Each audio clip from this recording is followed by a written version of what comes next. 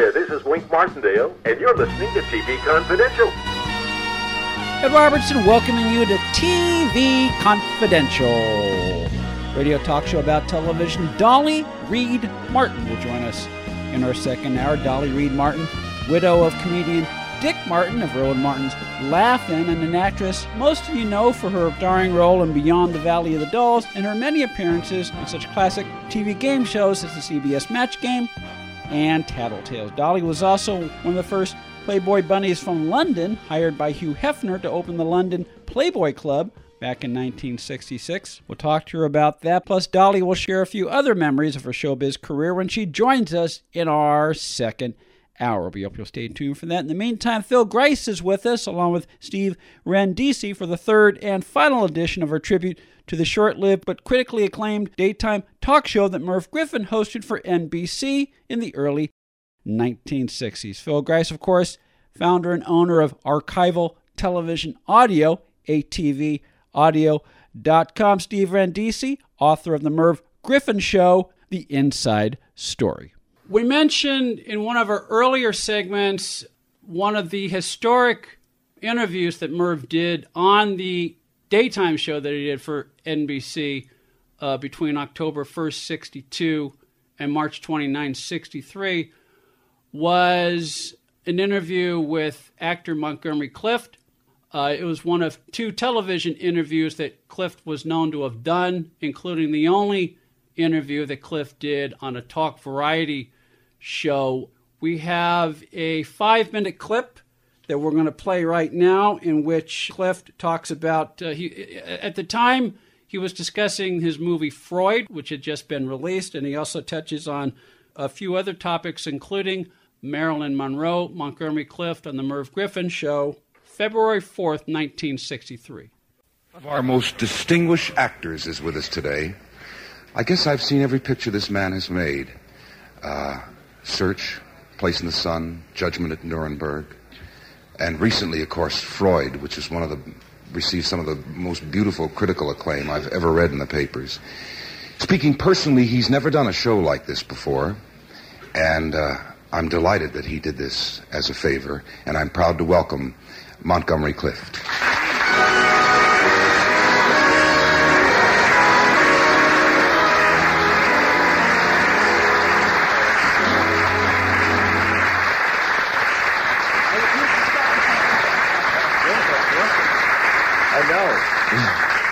You have met Nancy, Hello, yes. Don, Indeed. Frank. Nice to see you. Hello. Now, I got to tell you about all this thing called television, Marty. You got to move close to the microphone. What happens? Just, relax and talk. You bend. They tell me that. Marty, congratulations on Freud. My goodness sakes. Thank you. I think, shall I predict it now? Academy Award. Right? Don't tell anybody that. Listen, it's about time you get an Academy Award. Every year you make the best picture of the year. I'm going to start a great movement. Thank you, Merv. No, it's very exciting. Was it that's probably the biggest job you've had to tackle as far as a characterization of a human being. Yes. You must have gotten quite involved in the man and the... Well, the whole thing, the nature of doing it, if you really want to know, yes, of doing it is almost impossible. Because there's nothing working for you. You're doing a sort of, well, I don't know what I'd call it, but like a mental Western.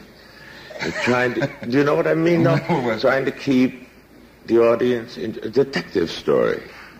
But it's all up here. Yes. It's not even like a biochemist. It's not even like Pasteur or something. You're just trying to find out what's the cause of... No, it's so involved. And he has to be almost as sick as the people he's talking to and trying to get information from in order to make it. After all, he was the first man who psychoanalyzed himself. Now, you have to be pretty upset to get to that point. Yes. It presented an problem. I'm sure. Does it did.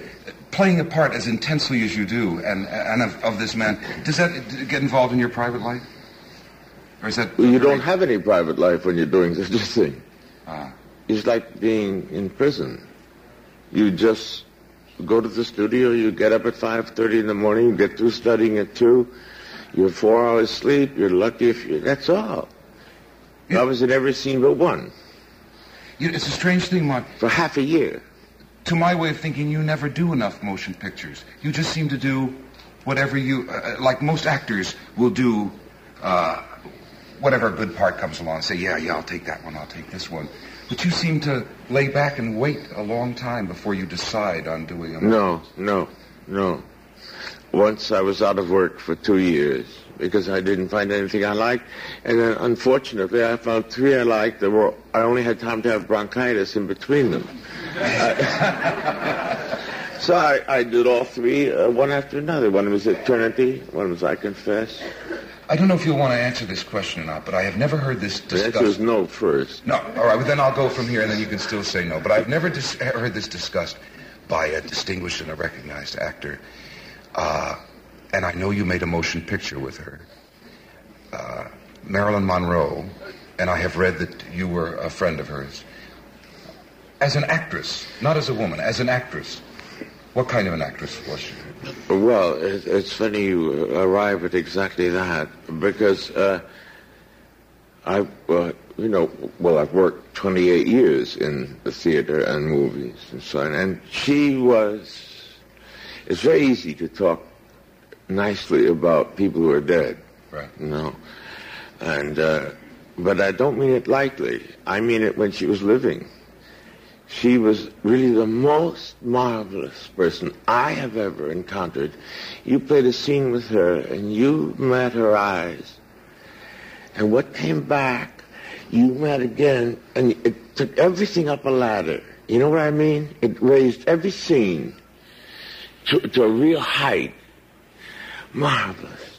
Montgomery Clift discussing his movie Freud and discussing working with Marilyn Monroe and how she elevated everything she did when they worked together from the February 4th, 1963 edition of the Merv Griffin program that originally aired on NBC Daytime. Audio courtesy Phil Grice, ATVaudio.com. We mentioned earlier in one of our previous segments the backstory behind Clift's appearance on the Merv Griffin show, and how even though Clift was not in any condition to perform when they found him, and when they brought him to the studio, Merv's compassion, above all, got Clift to that performance. Right, Steve?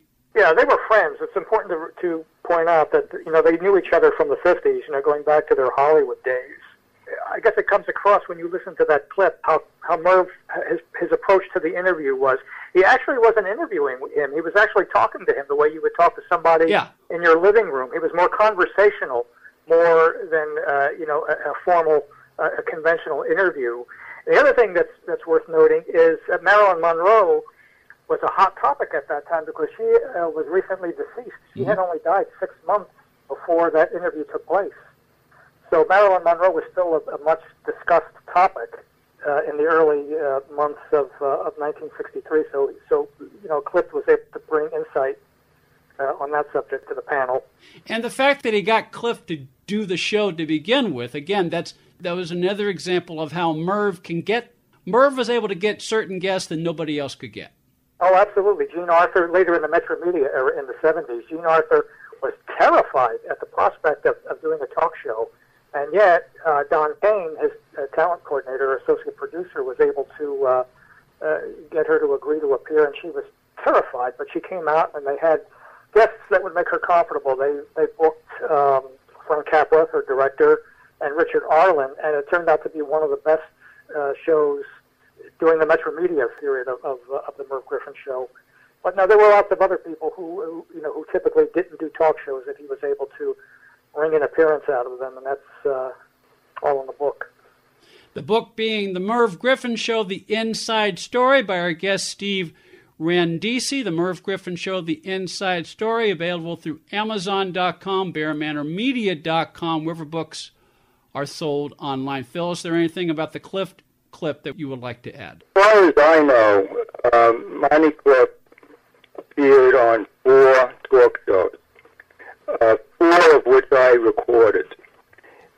He initially appeared, we discussed the fact that he was on the High Gardner show. That was a month before. It aired a month before in January. He appeared on Here's Hollywood in 1962 in Germany, and that's when Jack Linklater did a great interview with him. But a lot of it had to do with Judgment at Nuremberg, and even though Jack was, I think, a great interviewer also, and he talked about a lot of Montgomery Clift's personal life, it does not come to the same technique that Merv Griffin was able to use in order to bring out the personal part of Montgomery Clift. And as Steve had mentioned, you know, they were friends, and this was long in coming, because I think Merv Griffin wanted to have him as a guest forever, and the timing was right. And for whatever reason, within a period of 2 years, Montgomery Clift also went on a David Susskind program, but it was more of a group panel, because you had Colleen Dewhurst and Robert Ryan, George C. Scott, and Sybil Burton. So it wasn't about Montgomery Clift. He was just an add-on. And lastly, you know, the Merv Griffin show. I could be wrong. There could have been another time when he went on a local show, but I believe that was the only 4 programs where he committed to do an interview, and the only time where there was an audience, which Steve had mentioned, which is significant. Merv Griffin had a way of really making a guest, even if he didn't know the guest, feel very relaxed. And it's very, very evident here, and I'm grateful to have recorded this. Just his personal comments about Marilyn Monroe is priceless, you know, and they had just done The Misfits, you know, a few years before, 1960. I don't recall he talking about Monroe even with Gardner. Do you remember that, Steve? No, unfortunately I don't. There's another connection between Montgomery Clift and Merv Griffin. Wasn't Monty in I Confess? Wasn't that one of the? Yeah, that was a fantastic Hitchcock film. And Merv did some voiceover work for that in that film. He doesn't appear in the picture, right, but he did some voiceover work for the studio. William Wyler was another great director who never did talk show appearances, and yet Merv was able to do a salute to him in '73, and he had Betty Davis and Walter Pidgeon and Olivia de Havilland and some of the. And another wonderful interview he did, and I shared that with you, I believe, is when he went to Ireland and he did a beautiful interview with John Huston. Yes. Yeah, John Huston was another great director that he had on, and he did a couple of good interviews with Hitchcock too during the latter phase of the Metromedia show. Phil Grice is with us, along with Steve Randisi, for the third and final edition of our tribute to the short-lived but critically acclaimed daytime talk show that Merv Griffin hosted for NBC in the early 1960s. Phil Grice, of course, founder and owner of Archival Television Audio, atvaudio.com. Steve Randisi, author of The Merv Griffin Show, The Inside Story. Merv also did several interviews with Jack Benny on... Oh, God, yeah. Going all the way back to Westinghouse, yeah. Yeah. Not only going back to Westinghouse, Benny made at least one appearance on the NBC daytime show. Yes. March 3rd, 1963. Merv jokes with Jack Benny about his famous line of why Benny always gave his age as the age 39, and Benny gave a very elucidating answer. We'll listen to that right now. Jack, you know, we've never known why you picked the age of 39. Why not? Why that number? Well, let me start out by saying that I was 36 for a few years. And 37 and 38. Then when I hit 39, I stuck to it because 39 is a funny number. 40 is not funny. Now, there's a definite reason for that, which you would know about. To kids and to people 40, you are already an old, you know. At 39, you're still in your 30s. And I remember once when I was going to do a show where I was going to have a 40th birthday. And it stopped me the first time I was going to do it because there was a letter sent to me from Boston with the most beautiful written editorial you've ever read, not meaning to be funny, begging me not to become 40. Because they said there's something about 39, because they said, we know your right age. And 39, everybody, even when they get older, now everybody says now, well, I'm 39, I'm Jack Benny's age, and I don't have to retire. This is even when they're 65 or 70. And he says, psychologically, there's something to sticking to 39 that's good for everybody. You never read such a beautiful article. I nearly cried. So I wouldn't let the boys do it. Well, suppose you're not 39 yet. Well, then you go on until you're 39. Oh, I'm 39 yet. Jack Benny on why 39 is a funny number and why he always gave his age as 39 from the March 3rd, 1963 edition, the Merv Griffin Daytime Show that originally aired on NBC October 1st, 62, March 29, 63. Audio courtesy Phil Grice, ATVaudio.com. Who wants to jump in? I don't know if he ever had that length of time to answer the question that everybody was always inquisitive about. Why do you always state that you're 39? That was another moment that I treasure, and I'm grateful to Merv Griffin for bringing that kind of response from him. And you just did not get that kind of opportunity to really milk a question where the guest, in this case, the wonderful Jack Benny, would take over and create a very wonderful response as he did. Well, it was a much more relaxed atmosphere on these shows. Very relaxed. It is like being in your own someone's home, and you're a guest. Today everything is so contrived and everything is so planned, and they micromanage everything down to the last second. There's an excellent Merv Griffin show in the DVD set with Jack Benny that's later. It's from 1973, and it's a tribute to Jack Benny's movie career. And during the course of the interview, Merv asks him a somewhat silly question. He asks him, "Do you remember your first laugh on a stage?" Which is a perfectly legitimate question, but Jack Benny didn't see it that way, and he just gave him that deadpan stare, that classic deadpan stare. Right. And didn't say a word for he held it for 60 seconds, and the audience cracked up. I mean, it was hysterically funny. It later became Merv Griffin's favorite Jack Benny clip. But that one that you just played is historic because I never heard an explanation as to why Jack Benny... No, that's my point. I don't think I ever heard that either. No. Just for the record, the Merv Griffin Show, 1962 to 1986. It's a wonderful 12-disc retrospective. However, isn't it interesting that there is only one program out of the 80, I believe, 4 titles that is representing the NBC shows, and that's a Danny Kaye clip from November 10th, 1962. It's another testimonial, if you want to use that word, to how many of those NBC shows were never kept. It's unfortunate.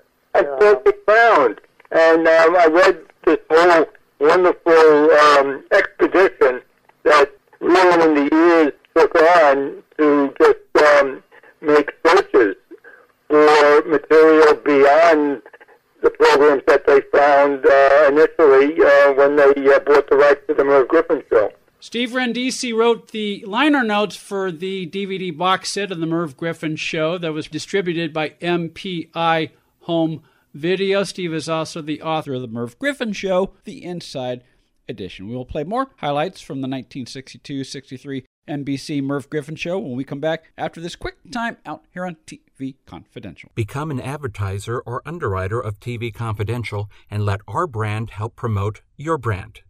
To find out more, go to televisionconfidential.com/advertise. Ed Robertson, author friend Donna Allen Figueroa, who I understand has a new book out. Yes, it's entitled Fall Again Beginnings. It's the first part of a 4-part contemporary romantic series set against the background of working actors. something that you know a thing or two well, about. you write what you know, and I have been working in the business for several years. It is not necessarily autobiographical, but it's based on... Sure, many of the experiences that the actors in my book have, many have happened to me, many have happened to friends of mine. It's not, if you're looking for Valley of the Dolls, it's not, it's grounded in reality. It is grounded in reality, and it's the first in a series. Yes. Called the Fall Again series. Fall Again. Which is available as a paperback as well as an ebook and in Kindle at fallagainseries.com. Hi, my name is Lily. My mom and dad used to fight about money all the time. Then one day, I heard them talking about this guy, some uncle I never knew, called Uncle Sam. Well, they say this Uncle Sam guy wanted them to pay him like $1 gazillion, and they didn't have $1 gazillion. So they called this company they heard on the radio called the Tax Doctor. And the Tax Doctor worked with Uncle Sam's people. I think they're called the IRS. And they were able to work it out so my mom and dad didn't have to pay Uncle Sam very much money at all. So now mom and dad are happy, and I'm happy too. Thanks, Tax Doctor. If you owe $10,000 or more to the IRS or state, call now and pay less. 800-649-0142. 800-649-0142. That's 800-649-0142. Are payday loans ruining your life? Do you want control over your money again? If you have 2 or more payday loan cash advances, listen closely. You may be eligible for a program payday loan companies don't want you to know about. A program that may help get aggressive and unfair payday loan companies out of your bank account and get you back on track to financial freedom. Payday loan companies may trap you into paying outrageously high interest rates, and they take way too much of your hard-earned money every week. We understand their tactics and know how to keep them off your back. We'll fight hard to help you regain control of your money. If you have 2 or more payday loan cash advances, call right now for a free consultation. 800-488-5880. 800-488-5880. 800-488-5880. That's 800-488-5880. Hi, this is Marilyn Michaels, and you are listening to TV Confidential. The Robertson along with Phil Grice and Steve Randisi as we continue our tribute to the short-lived but critically acclaimed daytime talk show that Merv Griffin hosted for NBC between October 1962 and March 29th, 1963. Steve Randisi is the author of The Merv Griffin Show, The Inside Story, which is available in hardcover and paperback through BearManorMedia.com, Amazon.com, wherever books are sold online. At last, the end is near, gentlemen. This is the final clip we're going to play, and this is appropriately enough from the final broadcast of the Merv Griffin Show that aired on NBC. And in this particular clip, Merv, I guess, breaks character, so to speak, and he acknowledges all the people behind the scenes, including who would go on to be his longtime producer, Bob Shanks. As you may have suspected, this is our final day. No tears, lots of happiness. Somebody once said, we shall return, and we shall, you'll see.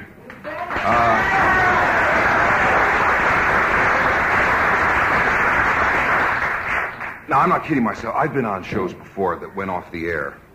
But I must say that this is one show, as we all leave the studio today, everybody's associated with it, all 75 people. This is one group of people who will walk out of here with their heads in the air and not be sneaking out the back door, because we're all darn proud of this show and we're going to miss it.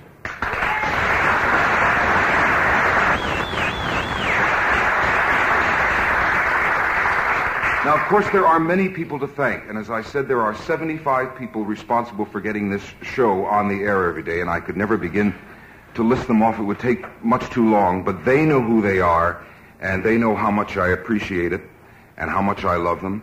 This whole show is headed by a very bright and a talented young producer by the name of Bob Shanks. He runs the whole shooting mess. As of last Sunday night, I don't know whether it was really a virus or whether he got nervous the last week, but he came down with 105 temperature, and he limped into the studio here today, and he has a few people holding him up, but I thank him for coming down. We're all proud of him.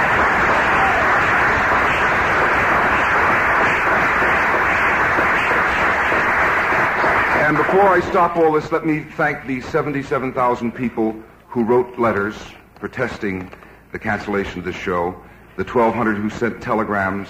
I could never begin to tell you the telephone calls that have come in, the newspaper writers across America who also have protested and written such glowing things. We thank you all. One light note. I'm not out of work. I have here a telegram of an offer which I'm going to read to you. It's from the White House. I'm serious. Listen to this. The White House Correspondents Association and White House News Photographers Association are entertaining President Kennedy, leaders of government, diplomatic corps, and the news world at their annual traditional dinner May 24th here at the Sheraton Park Hotel. The entertainment committee would consider it great honor if you would serve as master of ceremonies for the show following dinner. Since this is entirely a non-profit affair, the pay is stinky, right here, but we guarantee a 100% rating. Merv Griffin acknowledging the hard work of all the people behind the scenes of the daytime show that he hosted from October 1st, 62 through March 29th, 1963, from the final broadcast of the NBC daytime show. Audio courtesy Phil Grice, ATVaudio.com. Steve Rendisi also with us. Steve is the author of The Merv Griffin Show, The Inside Story. And I don't think we talked about the relationship between Merv and Bob Shanks per se, and how that stemmed from the Jack Paar Tonight Show, and how in many respects we have Bob Shanks to thank for. Absolutely, yeah. He was when Merv first filled in for Paar in January of 1962. This was the big moment that he had been waiting for, and it finally came. And he went out and he did the monologue. He got through it, and that's the hardest part of the show to do. And then he just he lost it, and he was leaving, and he passed Bob Shanks, and he said, "I can't do this. I'm leaving. I'm going home." And he said, Bob said, "Merv, where are you going?" He said, "I can get somebody else. I just can't do this." And Bob was the one who took him by the hand and literally pushed him back on the stage and said, "I'm going to stand by the camera and forget all these other people that are here. Play to me, and make believe that I'm the only person in the studio." And he got through it, and he did very well. He got excellent reviews, and so he never forgot that helping hand that Bob Shanks had extended to him during that harrowing experience, of trying to fill the shoes of Jack Paar. So naturally, when Merv got his own show in 1962, he wanted Bob to be his producer, and he did, and he remained his producer until the first year at CBS, and then he left in 70. But Bob later went on to spearhead ABC's late-night television division. He also created, for ABC, he created and developed Good Morning America and 2020, so I wanted to get that in. And I'm happy to say that he survived that 105 fever that Merv talked about, and he's alive and well, and I speak to him frequently. He's one of my favorite people. And this book would not have happened if it hadn't been for Bob Shanks. He's a fascinating gentleman. Yeah, Bob Shanks is one of the many people that Steve talked to for the Merv Griffin Show, The Inside Story, which is available through BearManorMedia.com, Amazon.com, wherever books are sold online. Phil? Well, we've done shows about other talk show hosts, Les Crane, and we did Jack Paar, we did Johnny Carson, and now Merv Griffin. I have a quote here from producer David Susskind, and they were friends. And I'm quoting Susskind, who states that you, and he's talking about Merv, you genuinely care about people. You're not thinking of the next joke, and you haven't got a prepared stick. And I think that sums up, in a nutshell, why Merv Griffin kind of had the more outstanding personality and ability to get as much out of a guest as possible and to make a guest feel as relaxed as possible. And only when you're relaxed, you well know it, do you perform at your best. I think he's underrated as a singer, too. People forget that when people think in terms of Merv Griffin being a singer, they say to me, Merv Griffin, are you kidding? And I play his records all the time. I think he's a great singer. I mean, he's not in the league of Frank Sinatra or somebody like that, but he's pretty good. Well, didn't he peak with Coconuts in 1950? Well, that's not one of my favorite recordings. I like his rendition of As Time Goes By, which he sang on the show, and I love when he sings You Make Me Feel So Young. And he had a number of other hits besides Coconuts. He had Eternally was a big hit for him, Dream Street, Wilhelmina, and a number of others. He recorded for like several different labels. I know he was with Decca, and he was with RCA. He started out with RCA, and he wound up with Carlton Records and then MGM. He recorded on a number of labels, but I have a whole stack of records. Some of them are so old they're on the 78s, from years ago. Also, his talent, though, as an actor, I was being a little facetious before about mentioning his, inability to be a good actor, but there was one film that I felt he was given star status, and I think he did a very admirable job, and that is So This Is Love in 1953. Oh, yeah, that was a big And you would have thought maybe from that point on, that would have been the impetus to encourage not only others, but also Merv to pursue an acting career. Well, there was this sense that he was going to be the next Bing Crosby because he was this young Irish Catholic boy with a great voice, a young, good-looking guy, and he was going to be a movie star. But he didn't like... the best part of him, of being an actor, was going to the studio and driving through the gate, and the man, the studio guard would say, "Good morning, Mr. Griffin," as he would drive his convertible into the lot. That was a high point of the day for him. He didn't like sitting around waiting, take after take, and then doing parts that were little nothing parts, and then he found it all incredibly boring. And it's hard to believe that he's gone for 11 years. It's 11 years. Oh, I know, yeah. 1.5 years that time really has gone by. It's also a good number of years since Carson was gone, too. I mean, all the... it's funny, I think Mike Douglas, Johnny Carson, and Merv Griffin, they were all born in 1925, so that was a good year for talk show hosts to be born. Final question. I'll let Phil answer it first, and then Steve. That way Steve gets the final word.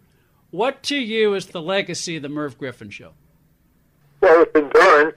It was on a very long time, and there were probably more hours with Merv Griffin on the air than Johnny Carson, even though Johnny Carson reached 30 years. And the fact that he did a variety of different types of shows. Carson did not go on location to do those types of interviews normally. And he was able to do more theme shows, Merv Griffin, than anyone. He was open. He was open to take chances. He allowed for his guests to be super relaxed. And I think as a viewer, I know my dad loved Merv Griffin. My dad didn't watch that much television, but I know he used to watch Merv Griffin, 8:30 here in New York, WNEW. He became a family member. And he had that charm about him. It transcended through the screen, and he will be remembered as one of the Parthenon talk show hosts. Steve? I think the legacy of the Merv Griffin Show is the fact that he captured the essence of the times. If you want to know what happened during the 60s, you could watch select episodes of the Merv Griffin Show and see and hear for yourself what Bobby Kennedy had to say, or what Martin Luther King had to say, or what was happening on the college campuses. It's reflective of the times, and in a way, this preserves our culture, our politics, everything that we are as Americans. And also, the other great legacy is the wonderful roster of talent that he introduced. We named some of them earlier. When I mentioned to people that Richard Pryor and Whitney Houston and Jerry Seinfeld and all these great people made their debuts with Merv, a lot of them are surprised because they tend to think of Johnny Carson as having introduced that great talent to the American public. But also it's important to remember that a lot of great performers also made their final farewells, their final appearances with Merv, and those would include Judy Garland, another icon, Groucho Marx, Toady Fields, and several others. So all of this combined, just a potpourri of great entertainment and social commentary, all embodied in these tapes, which thank God have been preserved, and we could show them to future generations. But I know I show them to young people, young friends of mine, who maybe have never seen an interview with Martin Luther King or an interview with Nixon or Bobby Kennedy. And I think that's the legacy of the Merv Griffin Show, is that he captured the times and did it well. Steve Randisi is the author of The Merv Griffin Show, The Inside Story, a complete history of the Merv Griffin Show on television from its premiere on NBC in 1962 through its various incarnations on Metro Media, on Westinghouse, CBS Late Night, and Metro Media. The Merv Griffin Show, The Inside Story, is available in hardcover and in paperback through BearManorMedia.com. You can also find it at Amazon.com, wherever books are sold online. Steve, thank you again for joining us. Oh, thank you for having me. Phil Grice is the founder and owner of Archival Television Audio, the largest vintage TV soundtrack archive in the world, atvaudio.com. Phil, always a pleasure. Look forward to your next visit. Ditto. It's always been a pleasure to retrospectives with you, Ed, and I thank you. Be part of our conversation. If you like what you hear, have thoughts on this week's program, or have an idea for a future edition of TV Confidential, we'd love to hear from you. You can email us at talk@tvconfidential.net, talk@tvconfidential.net. You can also message us at facebook.com/TV Confidential, x.com/TV Confidential, or at TV Confidential on Instagram. And if you're listening to us on the TV Confidential podcast, please be sure to hit the subscribe button. This portion of TV Confidential is brought to us by our friends at Front Porch Realty, the community of realtors in the Northern Bay area of California that is committed to finding the solution that is best for their clients. Whether you're a first-time home buyer or looking to sell or lease your property in Northern California, call Karen Strain at 415-886-7411 or visit FrontPorchRealtyGroup.com for more information on how they can help you.